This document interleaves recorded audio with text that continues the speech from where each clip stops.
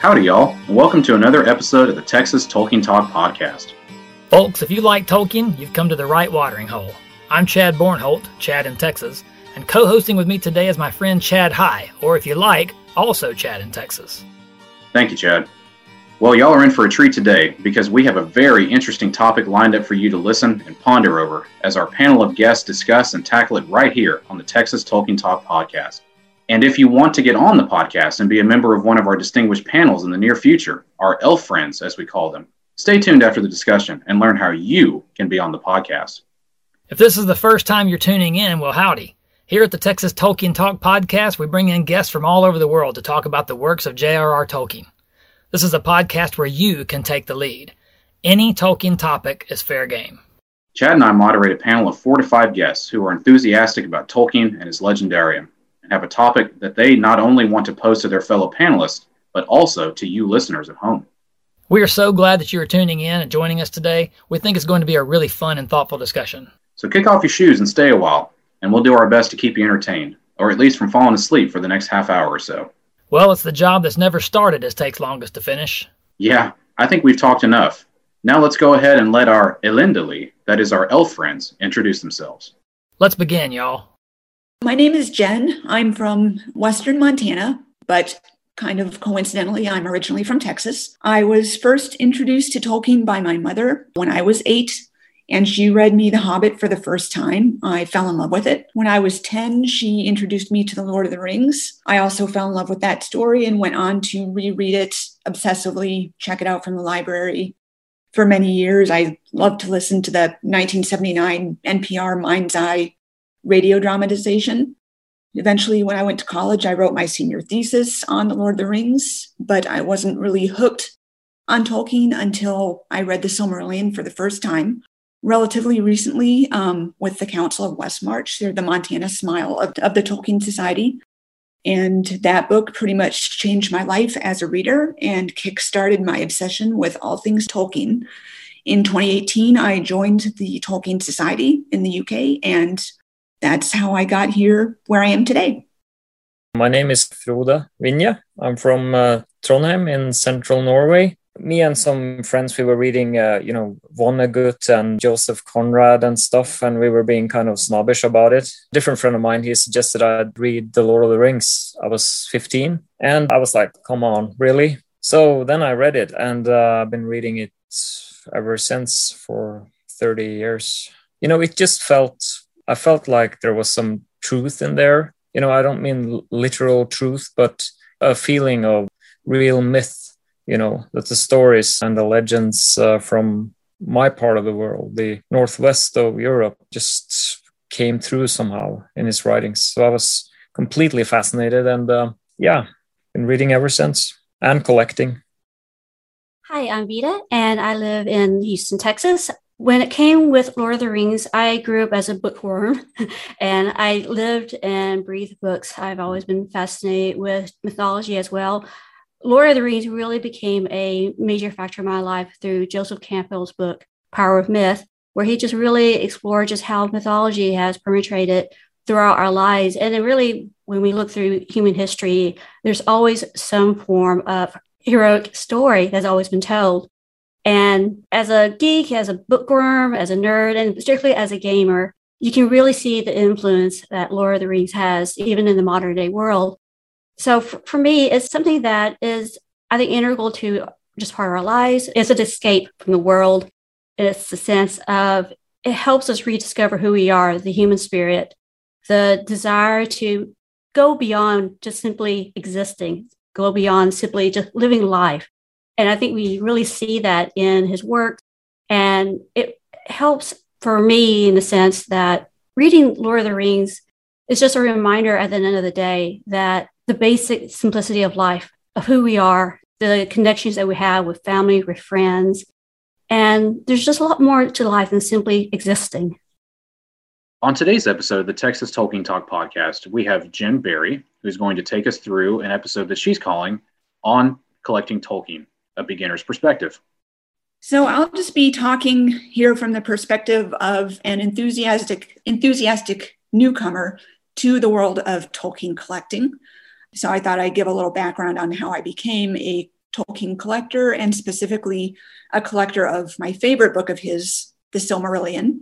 I had loved The Hobbit and The Lord of the Rings for most of my life, but I never really got addicted to all things Tolkien until in March 2016, the Council of Westmarch, the Montana Smile of the Tolkien Society, started reading The Silmarillion as a group. And we just finished, too, last month. I initially approached the book with some trepidation, having tried to read it in college, but I gave up after the first chapter.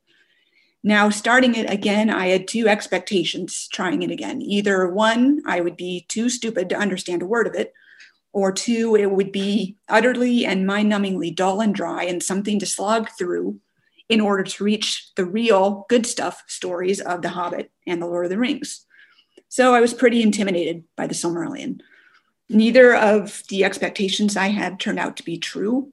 I was absolutely blown away by this book, and I think the impact on my mind and emotions and heart and soul was so dramatic because the story was the opposite of everything I expected it to be. I found myself completely staggered by the scope of Tolkien's imagination, and I found myself needing to know everything possible about him and the work he did over the course of his lifetime in creating this entire world, its history, its languages, and its art. I wondered how it was possible that the mind of one person could create such a thing. And in the course of my investigations, I've discovered an entire world of Tolkien studies and scholarship, artwork, and fellowship beyond anything I expected. Not to mention, it's given me the opportunity to branch out in other areas of reading and study I wouldn't have come across if I hadn't fallen in love with The Silmarillion. I probably never would have read Beowulf or Sir Gawain and the Green Knight.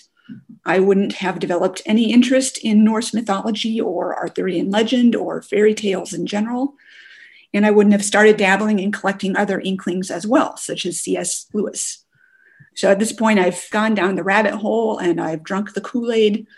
And even though I'm just a beginner, I now have 65 different copies of The Silmarillion on my shelves in 15 languages, with more on the way, as well as many other books by and about the man and his works as possible. And I have no intention of stopping anytime soon. I figure it's not hoarding if it's books. Well, first, Jen, I just want to say that sounds like an amazing collection already, actually. I certainly don't have anywhere close to that many Silmarillions. Secondly, what you said, there is this quote about the Silmarillion. I think, was it in The Guardian? How, given little over half a century of work, did one man become the creative equivalent of a people? I always tell people on the list of things of the greatest accomplishments of mankind, number 1 is the wheel, number 2 is the Silmarillion, and number 3 is sliced bread. So when I posted my basic 4 books on Instagram just to show off, hey, I have Lord of the Rings books, I was quickly countered with whether or not I had these 3 books that was considered vital for the collection. Silmarillion, which I have on Kindle. I'm actually holding out that with Christmas coming, I'm trying to give my husband a reason and something to give me for Christmas. I've told him, please give me that, or the recently released illustrated Lord of the Rings book. Also, I was told I should have Children of Hurin and the Book of Lost Tales in my collection. Now, they're on my Kindle, but I don't have hard copies because one of space. We're about to move, and my husband does not like moving my boxes upon boxes and boxes of books. So he's literally told me, if you can hold out, I'll buy you extra stuff. It's one of those, I think, if say you're meeting a newbie for the first time, completely newbie, they've either just watched the movie, they've dragged you to the bookstore, they bought the basic for all of y'all, what would you suggest that they have to have in a hardbound copy in their bookshelf or on the bookshelf? Well, I mean, at a bare minimum, Hobbit, Lord of the Rings, The Silmarillion, bare minimum. I think things like the history of Middle Earth can be a little intimidating. I'm intimidated by them. I think they're gorgeous books. Maybe the great tales as well, The Fall of Gondolin, Beren and Luthien, and The Children of Hurin is where I'd say to start. Add unfinished tales to that, and you're good to go. I have a little thing that I tell people who don't really know the Tolkien stuff at all. So I've got this little thing that I have saved on my phone that I just like copy and paste it when someone's asking what's what. And so I'll read that. So anyone who has never seen me say it, which a lot of people have by now, but I'll say that right now. That'll just be my little piece here. So what I say when people ask what's what, I say it's all Silmarillion. The whole thing is all Silmarillion. Think of the books like this.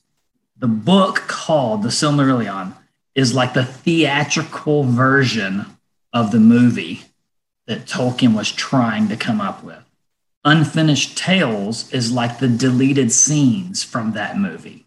The Hobbit is the extended edition of that chapter of the movie. Lord of the Rings is the extended edition of that chapter of the movie.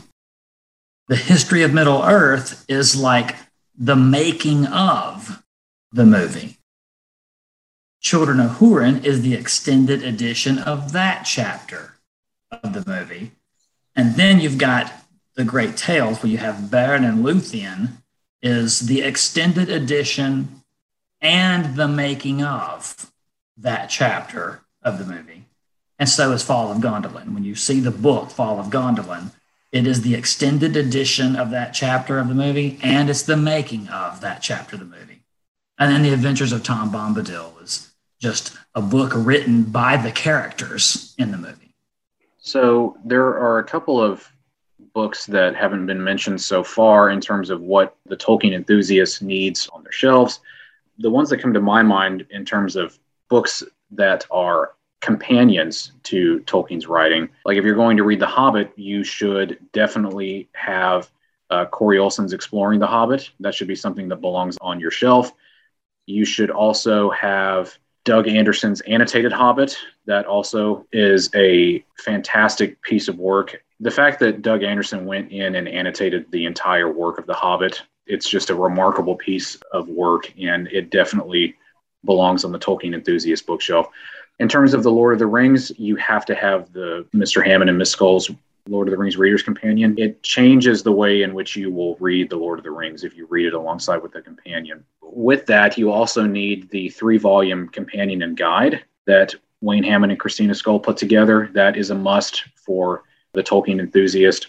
A couple of periphery things. If you want to learn more about Tolkien the individual, Carpenter's biography is something that you probably are going to need. The letters of J.R.R. Tolkien is something that you're going to want to pick up and go through.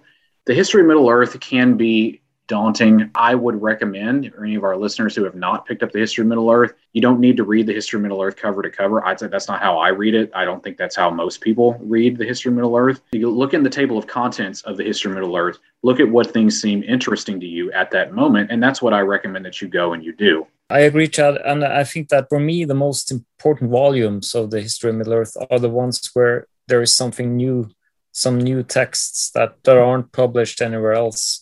Because a lot of it is just different versions of what you find in The Lord of the Rings or the Silmarillion. But I think particularly Sauron Defeated and Morgoth's Ring, they contain new material that I think will be interesting to a lot of people. Or The Nature of Middle-earth, too. That just came out this year. I think that has new stuff in it. I have not read it yet, but I've heard good things. It does. It's got a lot of new stuff, and a lot of it's hard to parse. I've been messaging back and forth with Carl while I'm reading it, and there's a lot of stuff that's hard to follow. There's a lot of number crunching, I've heard.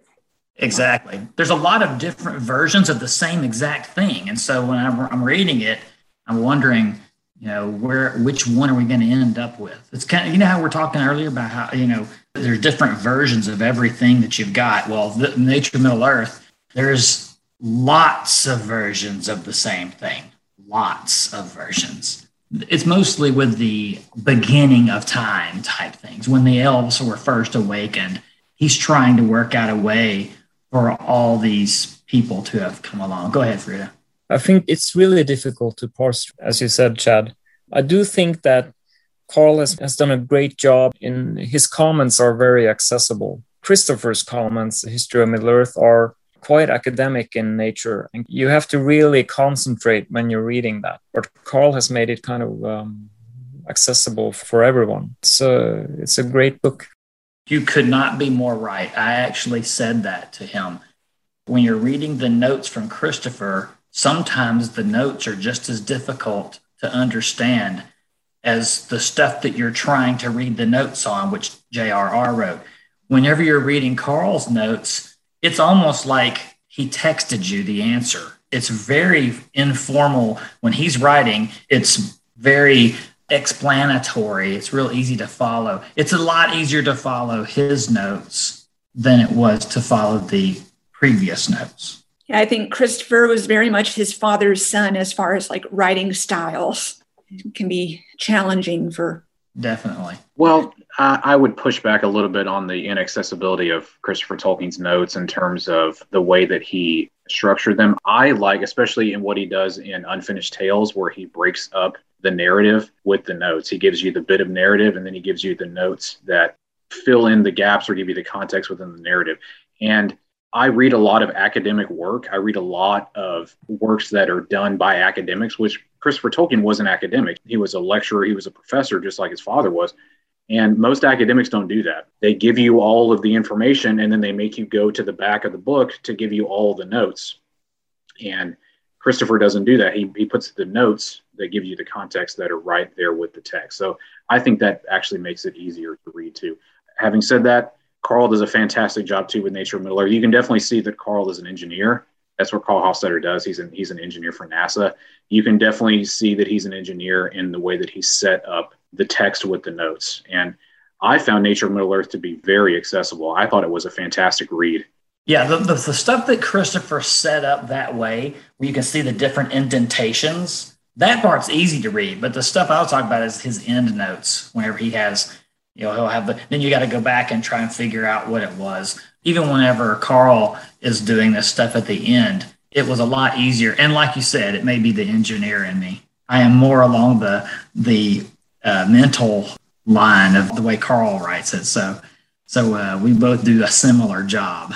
But again, go ahead, Fred.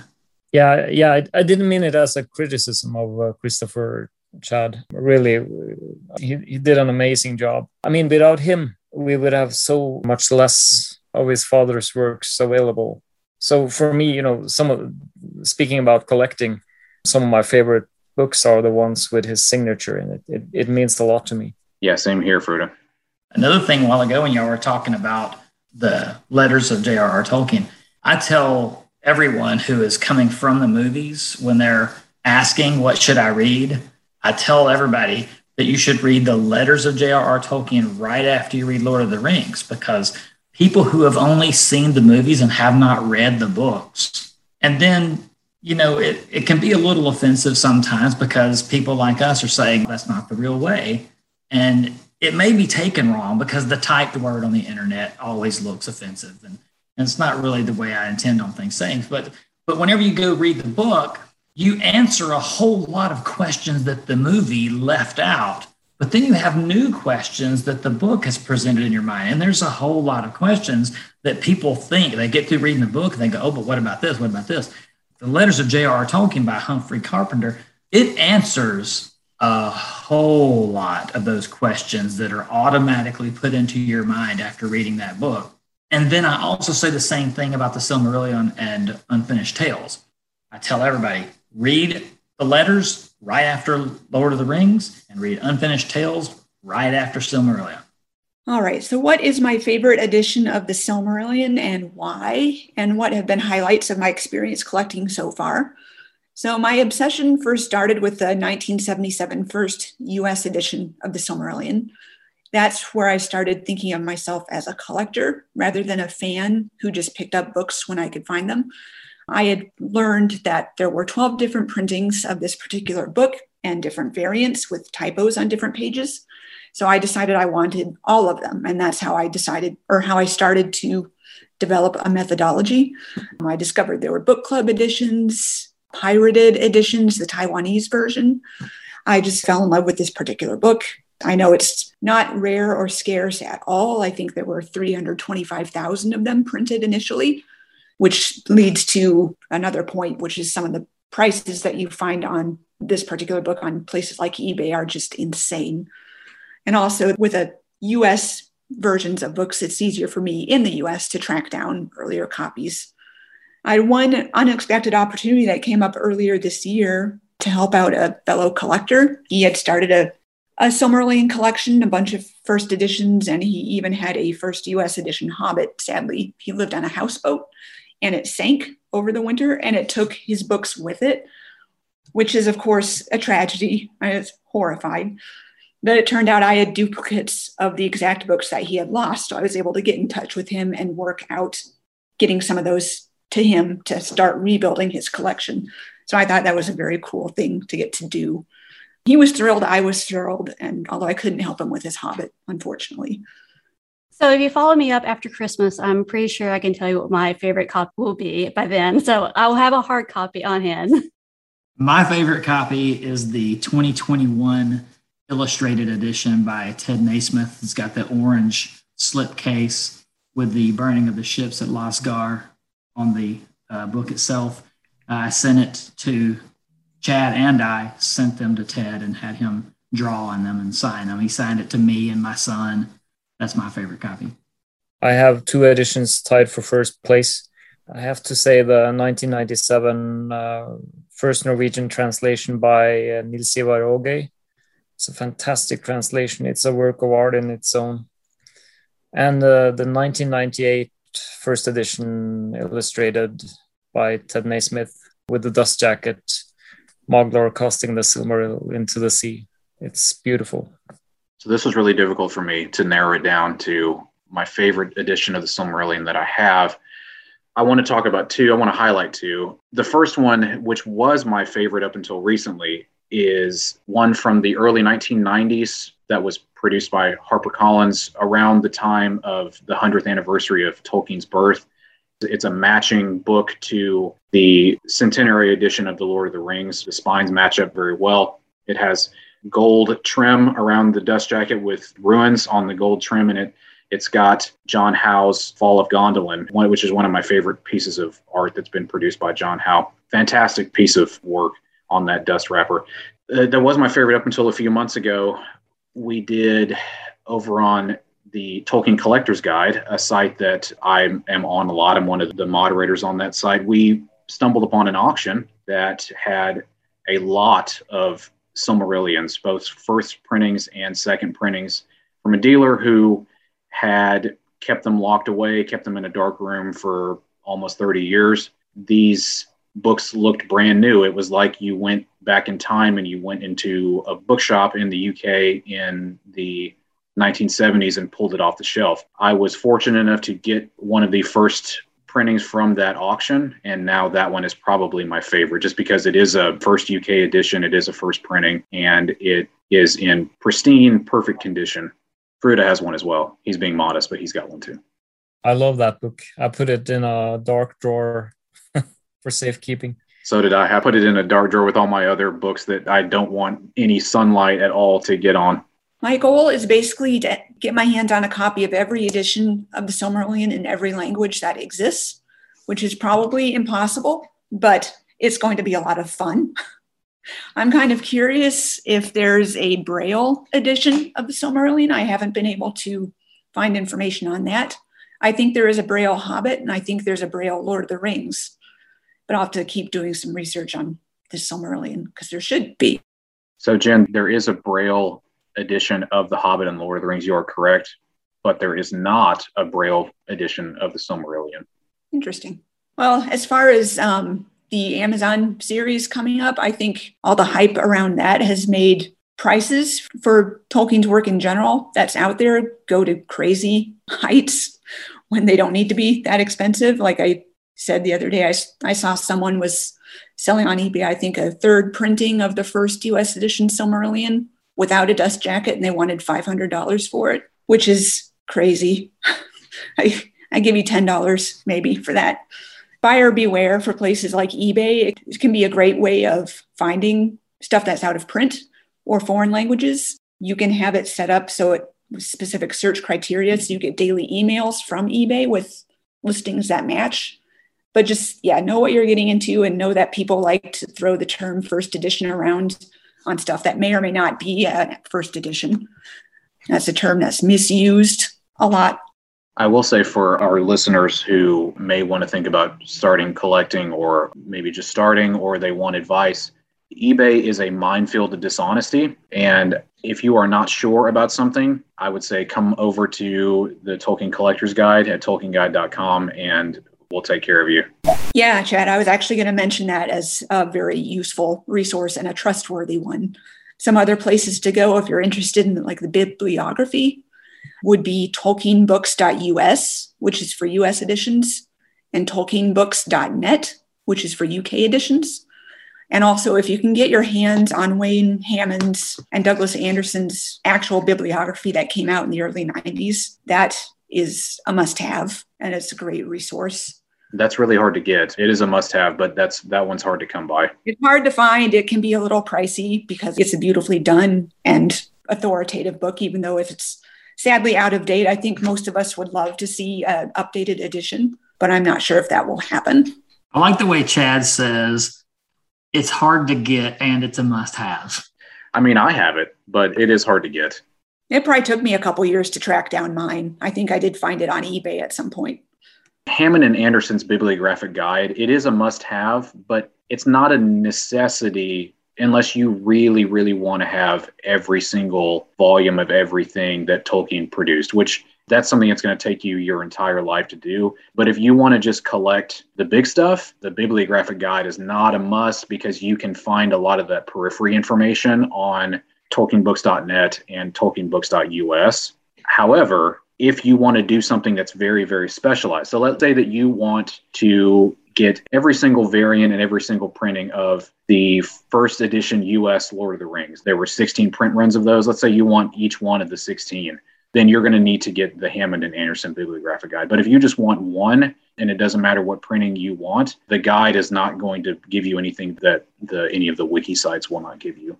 So it just depends on what you want.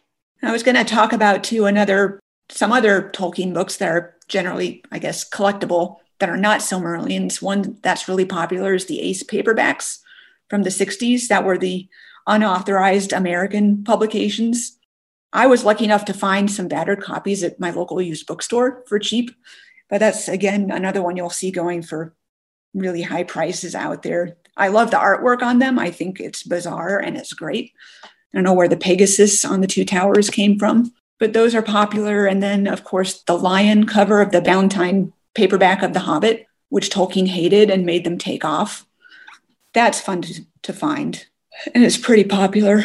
So the Ace paperback editions of The Lord of the Rings are funny to me. And I know probably Fruta probably feels the same way about this. The Ace paperback editions, they were cheap paperbacks. They were produced, the initial print run was in the hundreds of thousands. They were produced to only last a few years. So the fact that any of them are still around is amazing to me. And also the prices that I've seen being paid for them are also amazing to me in the last year or so.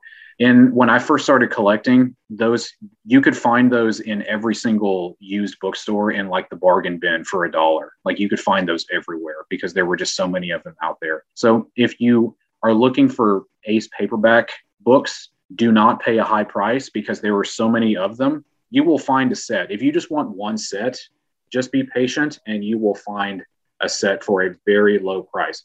Also, one of the ways that you can save money on a set like that is just buy them individually. Don't buy the set completed together because you're paying a premium for buying a completed set. Buy them individually and piece the set together, and you will pay a lot less than buying a completed set. Yeah, I saw a set listed for, I think, $400 this morning, don't buy those. Don't buy those. Or another area I've discovered is fun to collect where you can find some interesting Tolkien tidbits is rare book catalogs from booksellers and auction houses. They're generally among those places that still put out printed catalogs. They can be very educational, and from auction houses like Christie's or Sotheby's, they're beautifully produced and they're worth having.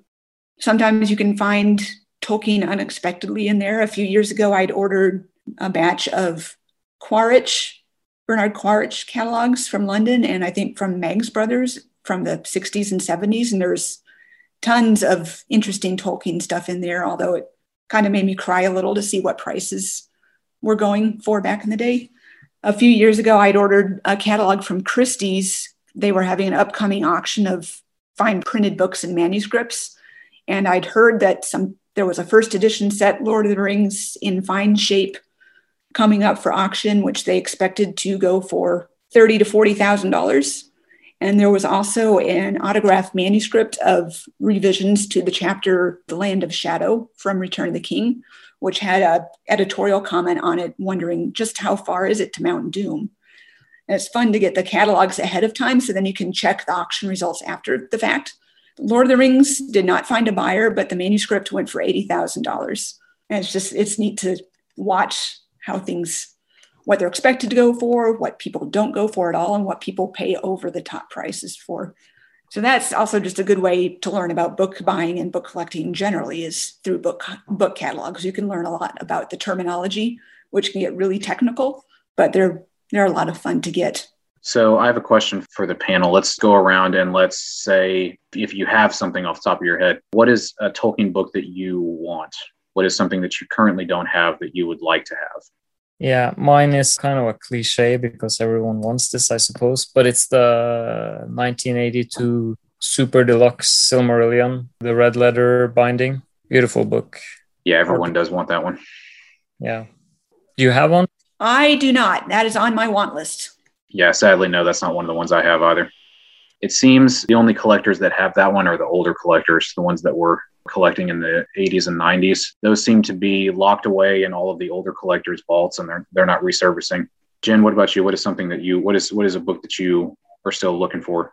I really, really would like the, I think, 1997 Folio Society edition of the Silmarillion, the blue with the ship on the cover. I think it's gorgeous. I would love that one. That's the next one I hope to track down. So I love history. So I would like to get just pretty much the hard copies of like the History of Middle Earth, History of the Hobbit, and I don't know if does maps count because I really enjoy looking at maps. I think it really speaks volumes as well itself. I'm going to tie it in with Dante because right now I'm a bit in a Dante mode. I'm collecting all the translations, and it's such a amazing and rich history as far as what that's involved with the illustrators who have illustrated and attempted to illustrate the Dante's Hell and what have. But when it comes to with Lord of the Rings, I'll probably go that same route. As I'm more of the definitely maps and just the history of that. I love to research. I tend to be more in an academic mode type of thing. So I'm the type of person too that I love reading the book itself. But if I find out there's more behind it, I'm going full speed into that.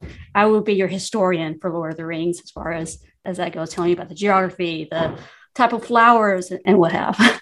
Chad already knows this because every now and then he sends me one and it's outrageously priced. But in order for me not to become like all the other collectors I know, I made a rule for myself that I was only going.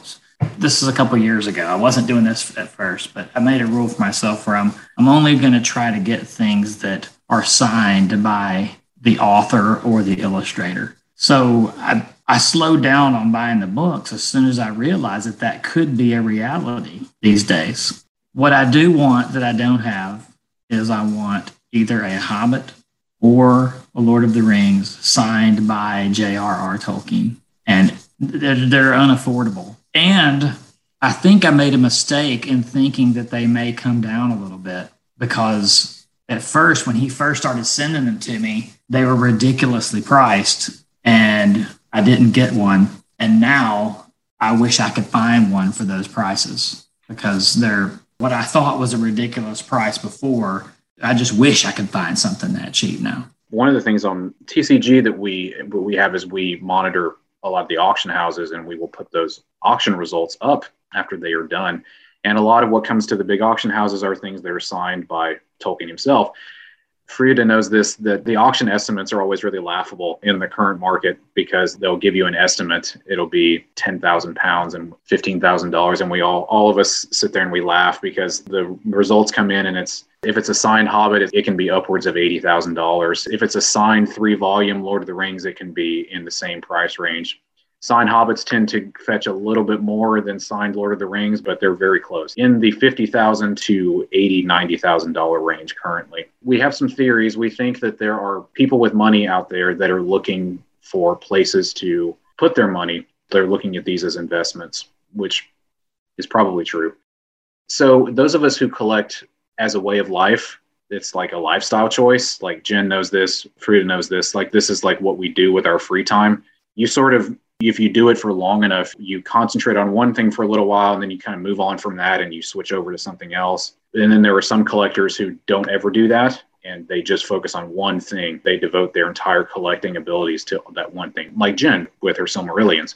I'm more of the first sort of variety of collector. I tend to focus on one particular thing or one particular area for a while, and then I see something shiny in the other direction, and I kind of focus on that for a little while, and then I come back around to it. Just because I've been collecting for so long now that you kind of realize that there are some things that you want that you have to be patient. My good friend Jeremy Edmonds, he described it once, I thought, really well. He said that being a book collector is like being a snake. Like, you sit around and you wait for your prey to come across, and it may be days, it may be years before something comes across. But when it comes across, you got to be ready to grab it, because it may not come around again for another, depending on what it is, it may not come around again for years, if ever. And so one of the things that I've been focusing on the last couple of years is I've been trying to get a complete set of second edition Hobbits from both the US and the UK. And I'm very, very close. I've only got one left. I've been waiting for a while now. Well, longer than I thought I would have to wait. Just to give our listeners sort of a little bit of context, when Tolkien rewrote the text mostly of Chapter 5 from the first edition Hobbit to bring it more in line with the Lord of the Rings, it became the second edition Hobbit. And there were several print runs of the second edition Hobbit from the early 1950s through the mid 1960s. They were all produced in the UK, but some of the sheets were imported to the United States, and those became the US editions. They were bound in the US, but the sheets were actually printed in the UK. And the only one I'm missing it's a very specific variant, the 1951, we call it the 5B variant. It's called the 5B variant because it's got subtle differences from the 5A variant. That's the only one that I'm missing. And I have another collector friend who has it, and he likes to send me the picture of it every so often to mess with me. Yes, it's Lance. It is Lance. That's what I'm focused on right now, and that's what I really want. Frida knows that he knows that we've talked about this back and forth too. One of the things I'm also looking forward to complete is an academic side of Tolkien's work. Tolkien was one of the general editors at his time in Oxford for it's called the Oxford English Monogram series, and he was one of the general editors of that series. It's books on a variety of topics, and one of the things that I've kind of more recently switched over is trying to kind of complete that series, and that one's been difficult to complete too, because I kind of had told myself I wanted to wait until the books that were in fairly good condition, because it's easy to complete if you don't care about the condition of those books, but the books that are in good shape are kind of hard to come by. So I'm still waiting on some of those to pop up. You talk about the patience and all that kind of stuff. See, that's not what I am.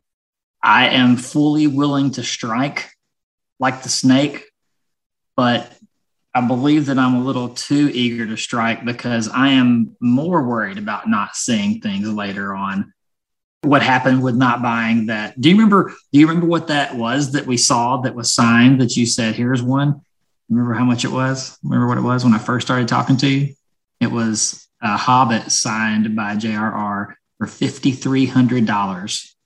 And I was like, this seems a little high. It seems like we could find one cheaper than that. And you said, well, they come around sometimes, so we didn't buy it. Now I wish I could find one for $5,000. But anyway, but see, the problem with stuff like that is I have this whole completionist thing going on. I know from talking to all of you guys that it's impossible to complete. And so I'd be shelling out house type money to try and complete this thing. And that wouldn't go over very well for the other people who actually have to live in a house with me. I found that it helps having a list of those books that when they pop up and you really want them, you have to strike. And those are the books that are fairly rare, but there is a certain match between price and availability still. I recently purchased the Jemima Catlin Illustrated Hobbit, a beautiful book. And of course it was pricey, but that one was on my list, my short list of books that I just knew it doesn't pop up often and the price was fair. So it helps to have a list like that. Yeah, Frida's definitely got an excellent point. It does help to have Chad Bornhill knows this, it helps to have a spreadsheet to organize everything that you both have and want. If you really do get into collecting as a lifestyle choice, like some of us here have, you'll have so many things that you'll kind of forget what you have. You'll also have done it for so long that you won't remember how much you paid for something or how much you saw something for. And so it's good to keep a record of that. It's good to keep a spreadsheet to both see what you have, see what you still want, and to remember how much you paid for something. Keeping record of how much you paid for something is good if you ever intend on selling some of your items one day. I don't know how any one of y'all do it, but I have a spreadsheet of wants that I have categorized in different. I have a column for this, a column for that. I have an academic column. It helps when, like Frida said, when something comes up and you got to grab it, it helps to keep track of all those things that you want. I agree with that. I just started keeping a spreadsheet for just my Silmarillions, and I find I'm still working on it, but it's especially helpful tracking the non-English ones where they might be out of print and literally everything I know about them is maybe the cover, maybe an ISBN number if I'm lucky. So that's helping me keep that all straight. I can see where they might be available, or if I'm able to buy one, who I bought it from and price. But yeah, I'm still working on that method of tracking it all. I believe that your definition, Jen, of new or beginner, I mean, from everything that you're saying today, it doesn't sound like you're that much of a beginner. It sounds like you have really caught up quickly.